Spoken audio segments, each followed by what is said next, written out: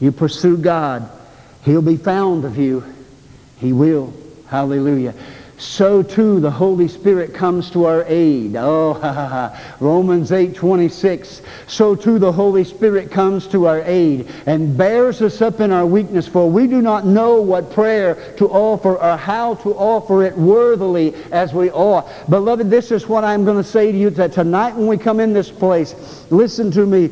You begin to pray in the Spirit. You begin to speak in tongues. You begin to let the Spirit minister through you.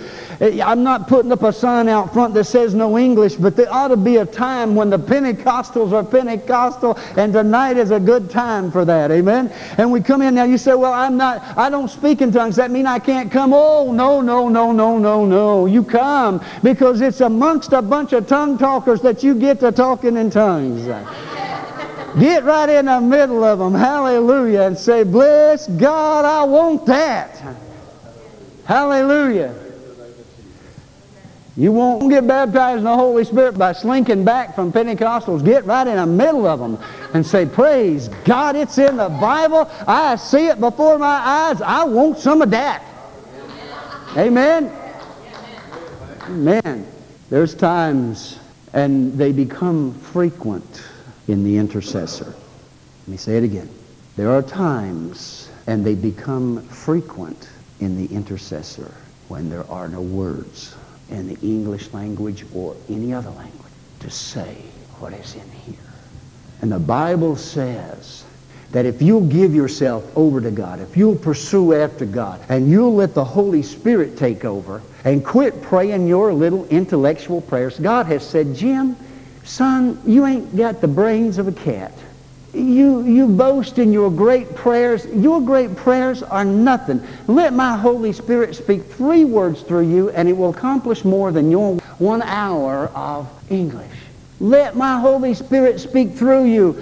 You don't understand and comprehend yet. You've grown a lot, and yes, you have a lot of word in you, and you're maturing in me, but you don't comprehend what I'm doing here. My Holy Spirit does. Let Him do the praying. Through you.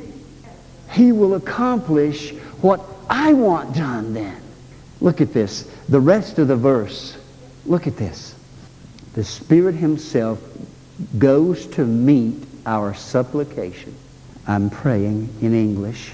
Holy Spirit comes down upon me and pleads in our behalf with unspeakable yearnings and groanings too deep for utterance. We were in a church service. It was a new church, and so you'd expect ignorance there, so they were unlearned. That's ignorance, unlearned, untrained in spiritual things. And my wife, pressed upon by the Holy Spirit, stepped over into the Spirit and began to intercede in groanings. Some people thought she had a demon. Hadn't been for a couple of people, myself being one of them, that had any knowledge of what was happening. There would have been some idiots laying hands on her trying to cast out a demon. This is where we are in Pentecostal circles today. You go into the Holy Spirit in intercession in a lot of Pentecostal churches today, and they'll usher you out. They don't know what it is. The Bible says that those that pursue after God, their finger is on the trigger all the time. They don't have to wait for a signal from anybody. They are right ready, Freddie, and the Holy Spirit is in charge. Now, if the man who's leading the service is in submission to the Holy Spirit, he knows when the Holy Spirit is ready to move and is moving. Amen? He knows when He's not.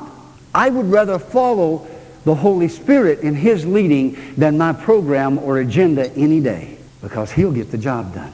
This is intercession on a level that few believers today are even venturing into. And that's sad, because it is so urgently needed in the body of Christ in the world today.